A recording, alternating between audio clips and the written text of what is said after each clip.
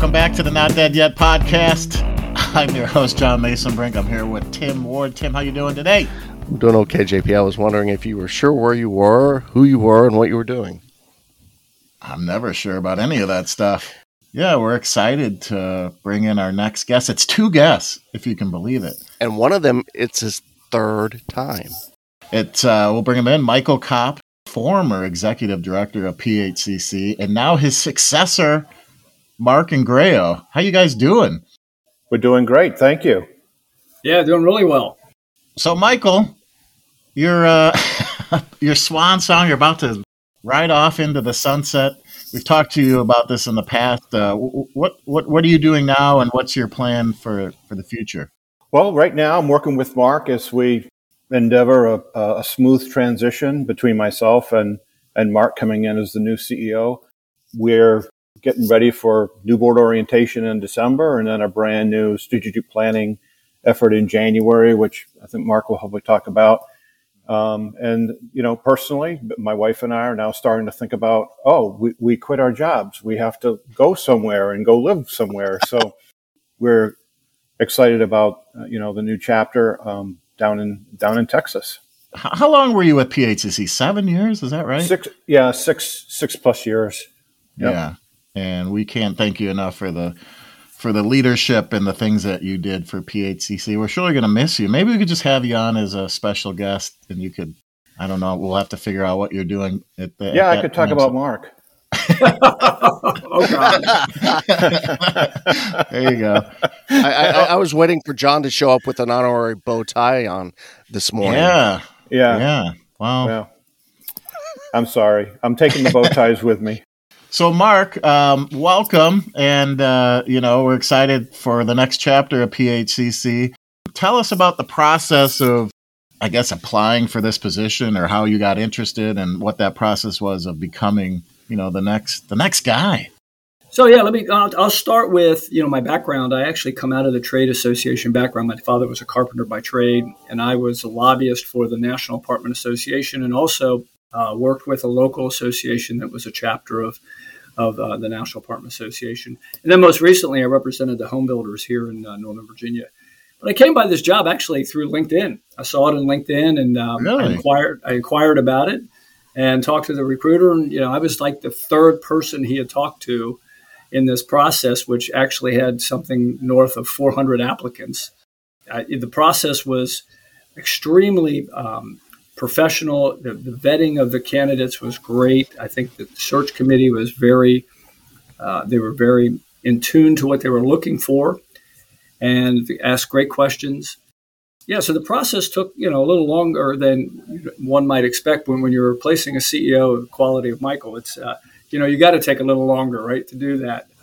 But it was a good process overall. Yeah, and you're kind of stepping into a time where, well, I always say it's unprecedented. Maybe that's corny or what, but I mean, we got challenges with supply chain. We got challenges with, the skilled labor. I mean, you're walking into like a fire here. So, what are some things that like are must-do things on your list to start off? Being onboarded the way that this organization is onboarded its new CEO, I think is best practices. Michael mentioned he and I worked together. We overlapped for about a month and a half, where Michael was still the CEO and I was shadowing him. And then at our Connect, we had our annual meeting, our board meeting, and I was seated there. And Michael still acts and is my consultant and in the background. So I think the process has been great. And I will say to you that though it's a quagmire of issues that we are stepping into, this organization is very well positioned. I think from a financial perspective, from a membership perspective, Michael and the team here have done a phenomenal job in positioning this organization as being the organization to join if you are a plumbing, heating, or cooling contractor. Having said that, there are some headwinds that we're going to be facing. You mentioned 2 of them. The supply chain issues are going to be really big for our members. And we're trying to work regulatorily and legislatively on the Hill to address some of those for our members. And that's where I think one of our biggest benefits of membership is we have people on the Hill and people in the regulatory environment that are really helping our members. I think another thing that is and we're really excited about this. This is actually Michael's brainchild, is what we call business intelligence. So this is a way where you take information in, you synthesize it, you push it back out to your members to help them become the contractor of choice. And I would say to you that we're in the process of standing that department up. The board approved that in October. And we're really excited about that because that's going to be a game changer, I think, for our industry and our contractors. They're going to be receiving information more in a proactive perspective as opposed to a reactive perspective. I think standing that committee up will be something that'll be a great challenge, and looking forward to doing that. Also, education. We want to make sure, to your point, the workforce challenges that we are facing, we want to make sure that we are there to provide the education to our apprentices, to the young men and women who want to get into the trades. I come out of the trades, and I often said that I think that people look down on the trades in some respects, right? It was kind of the booby prize if you didn't go to college. Well, now this is not a booby prize. People come out as a tradesman and they're doing really well for themselves financially without any debt. It's a great career. So I think being able to advertise that and educate parents and guidance counselors on the path to tradesmanship is going to be a challenge, but again, one that I look forward to. Go back to something Mark mentioned earlier about coming from a family of tradespeople. How important or how critical was that as you were going through the process of becoming the new CEO? How important is that to have that background in the trades as you're becoming the face of this new trade of PHCC? Yeah, that's a great question, Tim. So a couple things. First of all, I was a member of 3 different labor unions when I was growing up. I was working for my father, and then I worked as a longshoreman for a while. I worked in an office union. So I understand the union side of it, which we have a number of contractors who are union. But I also represented small businesses as the head of a chamber of commerce for 10 years. So I have the perspective of both, right, that I think will benefit me going forward in this role. But understanding what the tradesmen go through, and the trades is a really, like I mentioned, it's a really great life. But I can remember watching my father come home every night. He was exhausted because he was working with his hands, and having that perspective and trying to meet the demands that a tradesman would encounter either as a tradesman or when they are starting their own business. And my father ended up being the president of the company that he worked for 14 years. He was the president with a 10th grade education. So I saw the value that the trades provided him and how he could transition that into a business and be a businessman. And that experience, I believe, will help as I relate to our tradesmen and our contractors. Hey, going back to you mentioned PHCC Connect. Michael, I know you were excited last year when we talked to you about finally having an in-person event, and It went off. It was successful. I mean, how do you guys see that show? Or when you look back, I saw both of you on the trade show floor. You guys were very happy. So, what were your thoughts about the show? We were very excited to roll out the virtual conference last year. I would like to have seen more participation, but at the end of the day, I think we pulled off a great event that provided a lot of content for our members. Mm-hmm. But our members are social beings. They love to be together. It's in their DNA. And while people appreciated that virtual event, they were begging us to put a face-to-face event on. And if you just look at the numbers, I mean, we were at over 700, between the attendees, the exhibitors, the students participating in the apprenticeship program. And that was 81% of where we were in Indianapolis, which was our highest attended show. And having folks like you and having the media there and having our Alliance members attending, it was just like a kickoff to what I think will be an even greater show in Charlotte next year. I think this really set the foundation, and we were quite safe in presenting this event as well. So we're very pleased about that.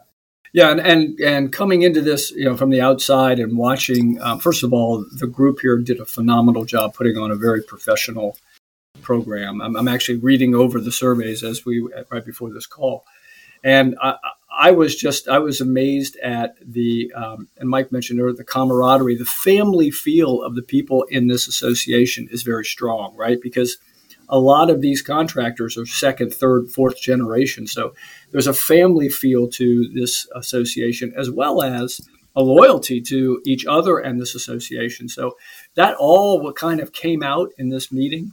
And it was great to see everybody in person. And you could tell that there was a lot of energy, as Michael mentioned, in the room because people wanted to be together. And I think this is a great launch pad for us, for Charlotte, for next year.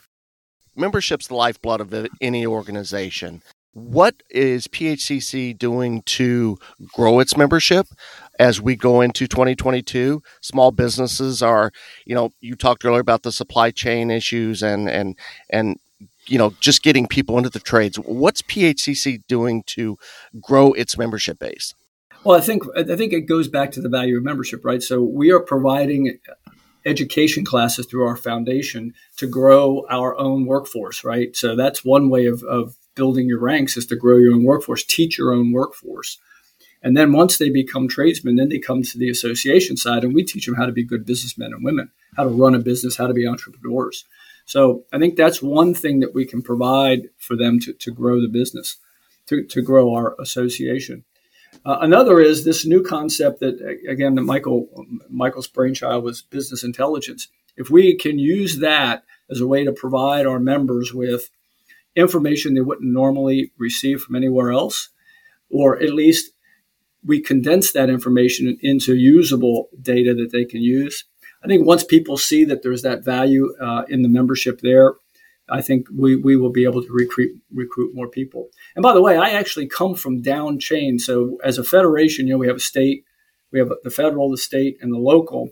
I actually represented the regional for the home builders industry. So I know what it's like to be at the bottom end of a federation and what the needs are there. So I think I'll be able to relate very well with those people that are running the state and local chapters and really try to find out where their pain points are so that we can address them going forward. The fact is that the membership, needs to grow. There's power in numbers. And I think we're also needing to think about, well, what's the member demographic 10 years from now? And what organization do we need to have in place in order to serve those members? And I think those members, being much younger, are going to be participating in our association very differently than us old farts did. It's going to be people looking for information that they can't get anywhere else. It's going to be them networking with each other to figure out best practices and to share those best practices. I think it's going to be more cerebral than maybe we've thought about in the past. Yes, networking is going to be very important, but I think networking is going to look very different. So I think we're setting ourselves up for growth in, again, looking at the strategic plan in January and deciding, well, what kind of organization do we need now and what do we need 10 years from now, and set those goals and hopefully achieve them. Well, real quick, Mark, I was going to say, John and I talked to Tony Bertolino last week on our podcast, and prime example of what I see the future of the trades could become. And he's a young tradesman who has got quality wrapped all around him. And, as the trainer of the year last year for PHCC, you guys can see that in him, and I applaud you guys for, all the things you're doing. But yeah, I see him that's the kind of face of the tradesman we see in 10 or 15 years, probably. Yeah. Well, that the youth, yes, but let me pull that thread a little bit further too. We also need to reach out to what I will call underserved or undermarketed areas and bring in, people from all walks of life. People, right? You've heard about diversity, equity, and inclusion, but we really do need to reach out to those communities and show them the value of a good trades job. So I think that's another challenge. Not only youth, but I think our diversity. There's a lot of people out there. I think they would be attractive to what to working in the trades and being a contractor. Yeah, I completely agree with that. Let's talk a little bit about advocacy and PHCC's involvement on Capitol Hill. They just passed this infrastructure bill. I don't know how it plays into, drills down to the single contractor, but what does PHCC and how active are they on Capitol Hill? Well, I'm proud to say that over the last 6 years, our presence on Capitol Hill has quadrupled. I mean, in 2016, one of the first things we did when I came on board was host a roundtable to talk about workforce development issues. And we did that on Capitol Hill. We invited a number of staffers and senators and congresspeople to come and just talk about that issue. And that was sort of a jumping off point for us to really get engaged, both on the plumbing and HVAC side. And then secondarily, putting Chuck White in the regulatory role as a contractor, I think has helped tremendously in getting our voice heard. The legislation talks about what we're going to do, and regulatory talks about how we're going to do it. Inserting some common sense from the contractor perspective on the regulatory side, I think, has been a tremendous help ultimately for our members. Obviously, with the supply chain issues of workforce and infrastructure, our members are watching this very carefully. And like anything, that there's things they like and there's things that concern them. And, they make the members aware of those concerns. And then we move forward to figure out how to make it all work. But, it's all about positioning our members so that they can, benefit from those efforts and ultimately be the contractor of choice for that work. Yeah. And John, I'll add that my background is advocacy. I actually lobbied for 2 different organizations, 5 years on Capitol Hill and 11 years at the state legislature. And I will tell you that, I believe it is, in some respects, the silent value of membership, right? People want you to do it. They know what's going on, but sometimes they don't understand it enough to want to get engaged. And that's why having people like Mark Valentini on our legislative side and Chuck White on the regulatory side who know this stuff cold is really important. I think the other thing we can help is at down chain, right, into the states. We can really help them understand the legislation from the national level, but also help educate them on how to advocate at the state and local level if they don't have that skill set in their team there. So I think we've got a lot of opportunities going forward. But as Michael said, I think we've done a really good job of letting congressmen, men and women, know what our position is. And regarding the bill, I think the infrastructure bill has more good in it than bad, and I think our members would say that. There's some really good stuff for the plumbing industry and the HVAC industry there. So I think I'm not saying that we love the bill, but there are things that I think are better than not. So we're going to benefit from that, I think, going forward. I'd like to just add one last thing, John. That's that, over the last few years, we've worked really hard to engage our alliance partners, the other trade associations within the plumbing and HVAC space. Mm-hmm. And you're talking on each side, roughly 12, a dozen or so different types of trade associations, a couple of whom are contractor organizations, and making sure we're talking to them about, what we see coming down the pike with regulatory and legislative efforts, and working with them so that we can, where it makes sense, have kind of a single voice that speaks for the industry, and that we're somewhat, coordinated as we work through those issues. And then listening to our partners, our corporate partners and our manufacturers and people who also have concerns, and they have, government relations staff, and we want to make sure we're talking to them so that we're not kind of staring at our own belly buttons. We're looking up above the berm and seeing how these decisions on Capitol Hill are impacting all of the stakeholders around us, and trying to position ourselves as, the organization that has a strong voice in these conversations. Mark, you mentioned the state level PHCC. I was just curious, is there a level of autonomy that you guys have, or let the state, individual PHCC state organizations have? Yeah, absolutely. And in any federation, you have that. You always have the mothership, as we used to call it when I was in that building industry. And, and we can do things at the national level because just, economies of scale, we can provide some benefits to our state and local chapters that they can't afford. But yeah, they absolutely run their shops the way they want to run them. They hire who they want to hire. They emphasize what they need to emphasize depending on where they are in the country. It's some, Michael mentioned this, some are all about networking. What is that going to look like in 10 years? Some are about education. Some are about workforce. Some are about all those things. So I think, yeah, they operate pretty autonomously. And when I was down chain, I used to operate pretty autonomously. But I always appreciated the national and always appreciated the value that they provided. And as a CEO of that organization, I could pick and choose what was best for my members in my area. And I think we have a number of state chapters that do that very thing. Yeah, I think, John, it's important to remember that the local chapters and the state chapters are independent 501c6 entities. Uh-huh. So they have their own board of directors. They have committees. They are self-sustaining organizations.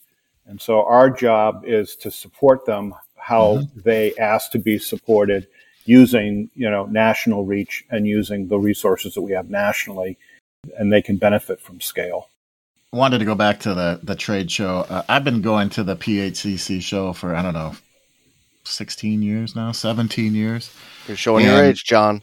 I know, but PHCC Connect was the Connect part. Did you come up with that? I just remember it being fairly recently that PHCC added this Connect to it, because that's exactly what it is. We had mentioned the show last month, and it's people getting together. They love being together. You guys put on great breakout seminars, educational tracks, but it's the connection and with contractors all across the country. Not sure where I'm going with this, but I just want people to know about it. And how do they get involved with PHCC? You've asked two questions. That makes you a brilliant person.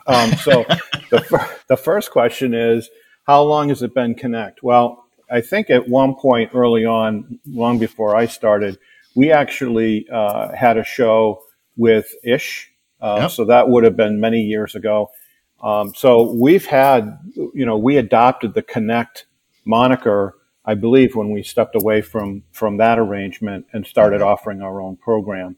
So I want to say 10 years, but I could be off a year or two. And that's exactly what it is. I think it's the perfect name for that event. And we work really hard to connect people with best practices and with each other. As Mark noted, it's a very family-oriented kind of feel. In terms of getting involved, it really requires recruitment at every level of our federation. So we need the locals recruiting, we need the chapters recruiting, and of course we need national to be providing those recruiting tools and recruit ourselves. And I think it's gonna stem from the benefits that we continue to offer and the support that we offer with the state and locals. Because joining PHCC is pretty easy. If you're a business owner in the plumbing, heating, cooling space, you need to come talk to us. We've got a lot of resources for you.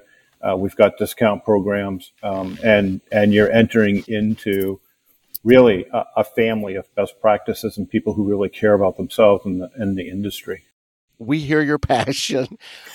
Looking back on the last, almost 7 years, being the guiding force behind PHCC with all its members and the board members and committees, what do you take away? What do you leave most proud of? Well, first of all, I got to say, no one stood behind me. Everyone has stood beside me, whether it's the staff, whether it's the local and state executives, whether it's been our alliance members, whether it's been folks like John and you, Tim.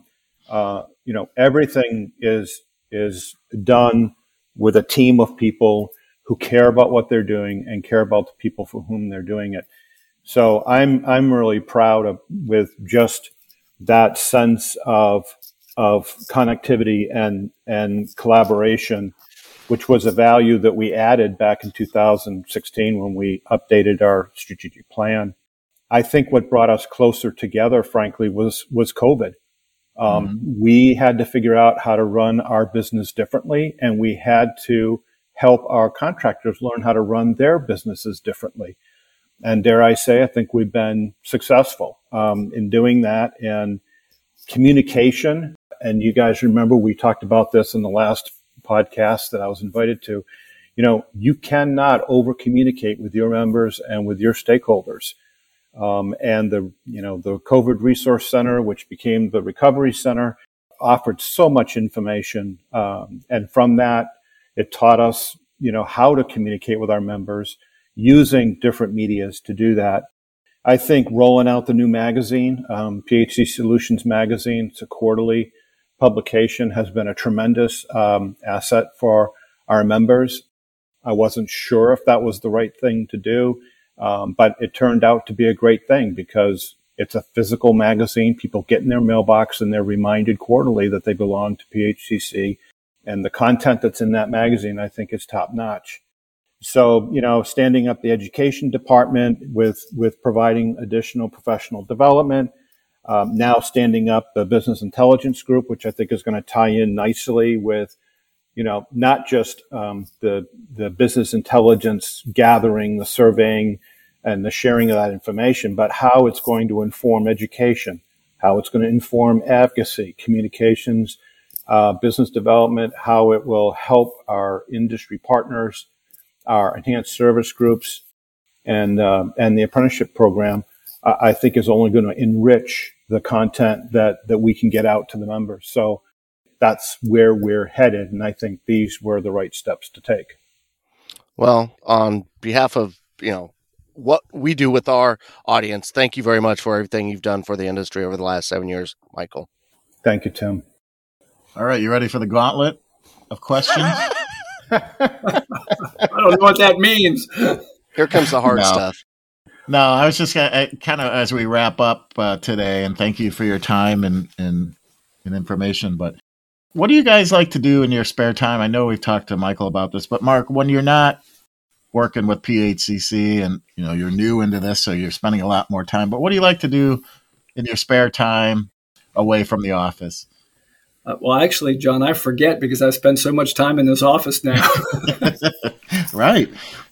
No, I am. So I'm a native Washingtonian, born and raised here. So I actually live about a mile from the office, which is very convenient.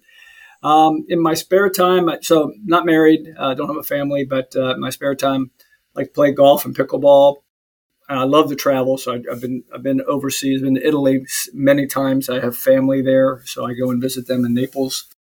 Just I like to stay active. I work out every day. I'm an active guy. I also referee high school wrestling, and I used to umpire softball. I was on the national staff of the Amateur Softball Association, and ran their clinics and wrote the rules. And I'm the assistant state rules interpreter for wrestling here in Virginia. I try to stay as active as I possibly can and do a lot of fun things. One last thing, which I always love to tell people, is I'm a big football fan. I was born into the Washington football team, previously the Redskins. And one of the things I do on Sundays is I work on the sidelines. I hold the first down markers for the Redskins or for the Washington football team. Really? That's awesome. Cool.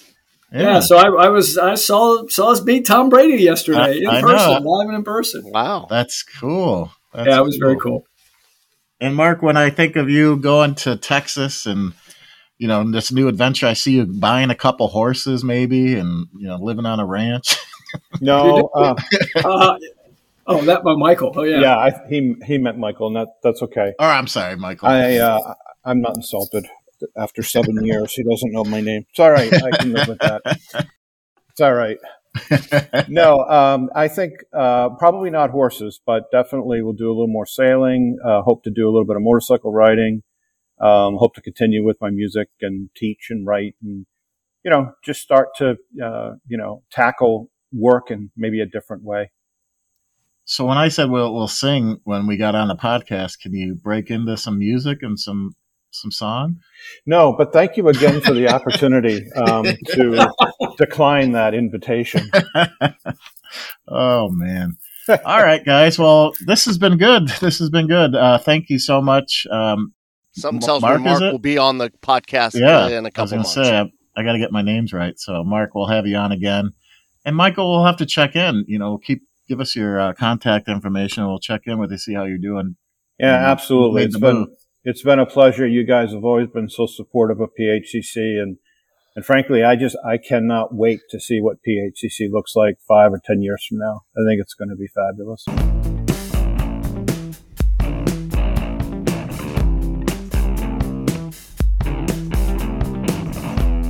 The Not Dead Yet podcast is powered by Mechanical Hub Media and produced by John Masonbrink and Tim Ward.